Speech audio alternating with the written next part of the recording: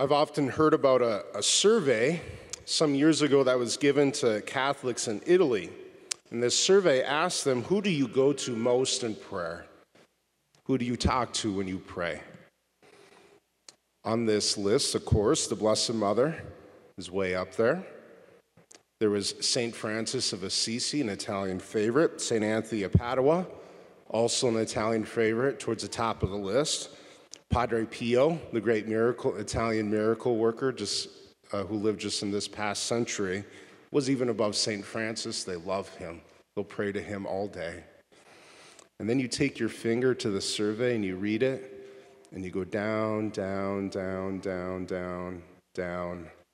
And way down there in like 8th or 9th place, you find Jesus. There's only one response to that, especially as a priest: a big face palm. Oh no, what did we do wrong? How could Jesus be in 8th or 9th place? The woman in the gospel today doesn't find that approach, going to the saints first, very helpful.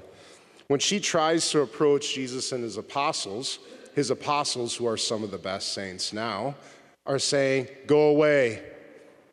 Lord, turn her away, send her away." She's not finding them all that helpful. They're not saints yet, that's why. When they become saints, they'll direct her to Jesus, and that's part of the whole point of the saints. But she does something very, very right. She keeps going to Jesus, and she does so persistently. Even though she goes to Jesus, I have to admit, there's a few moments that it doesn't seem like that's very helpful either. She goes to Jesus like she should, and she pleads with him. And his response is silence. She pleads with him again. He says, basically, "I'm not here for you right now. Get in the back of the line."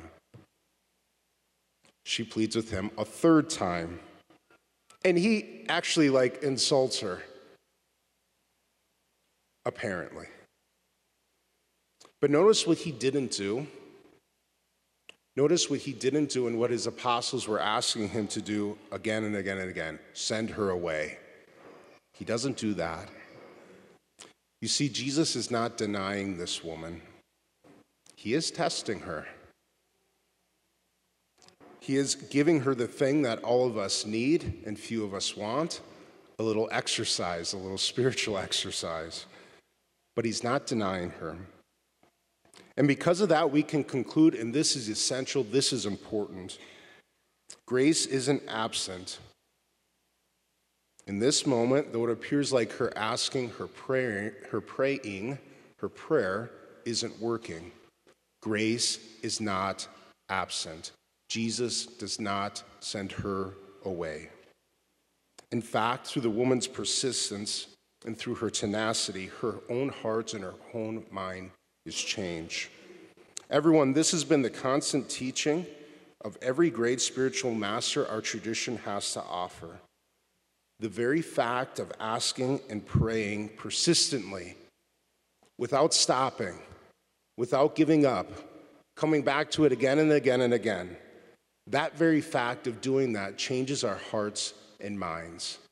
If we want to grow in prayer, God doesn't ask great insight. He doesn't ask for clever meditation.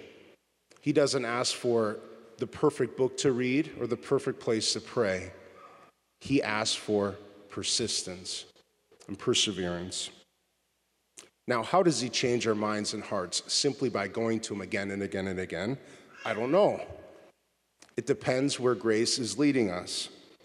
In the beginning, when we pray, we might find it difficult because we pray selfishly in a place of self-focus. That's okay. Keep going. Through perseverance, grace draws the heart to be selfless, to be focused and find its rest in God. In the beginning, we may find it difficult to pray because we pray for the wrong thing, or we ask superficially, but that's okay. Keep going. Through perseverance, grace draws the heart and the mind to the deeper, pure, more satisfying gifts which God wants to give. Stuff like peace, contemplation, a heavenly desire, not just earthly stuff, but a desire for heaven, freedom, forgiveness of sins through God, reconciliation with shame, reconciliation and freedom from guilt.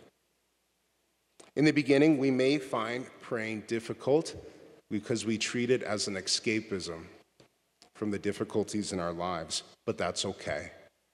Keep going. Through perseverance, grace draws the heart and the mind to accept with gratitude the trials and the sufferings of our daily life. Wherever we start, it doesn't matter. Perseverance, that's the key to growth. Never give up. And perseverance in approaching Jesus in prayer always benefits, always changes our hearts and our minds. I know that this little statement comes to our hearts and minds often, especially when we feel stagnant and like we're not growing and nothing's happening in my prayer. And we can often say stuff like, I say it too, I want to grow in my faith. I want more faith. That's a good desire. But I just want to point out that faith isn't always the issue.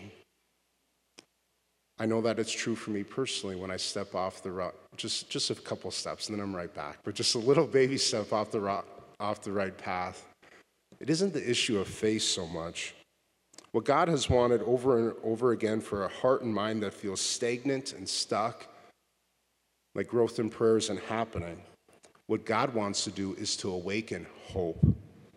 Hope is the engine, the motor that Jesus uses to drive growth in prayer and virtue. It's the engine, the motor, which drives perseverance.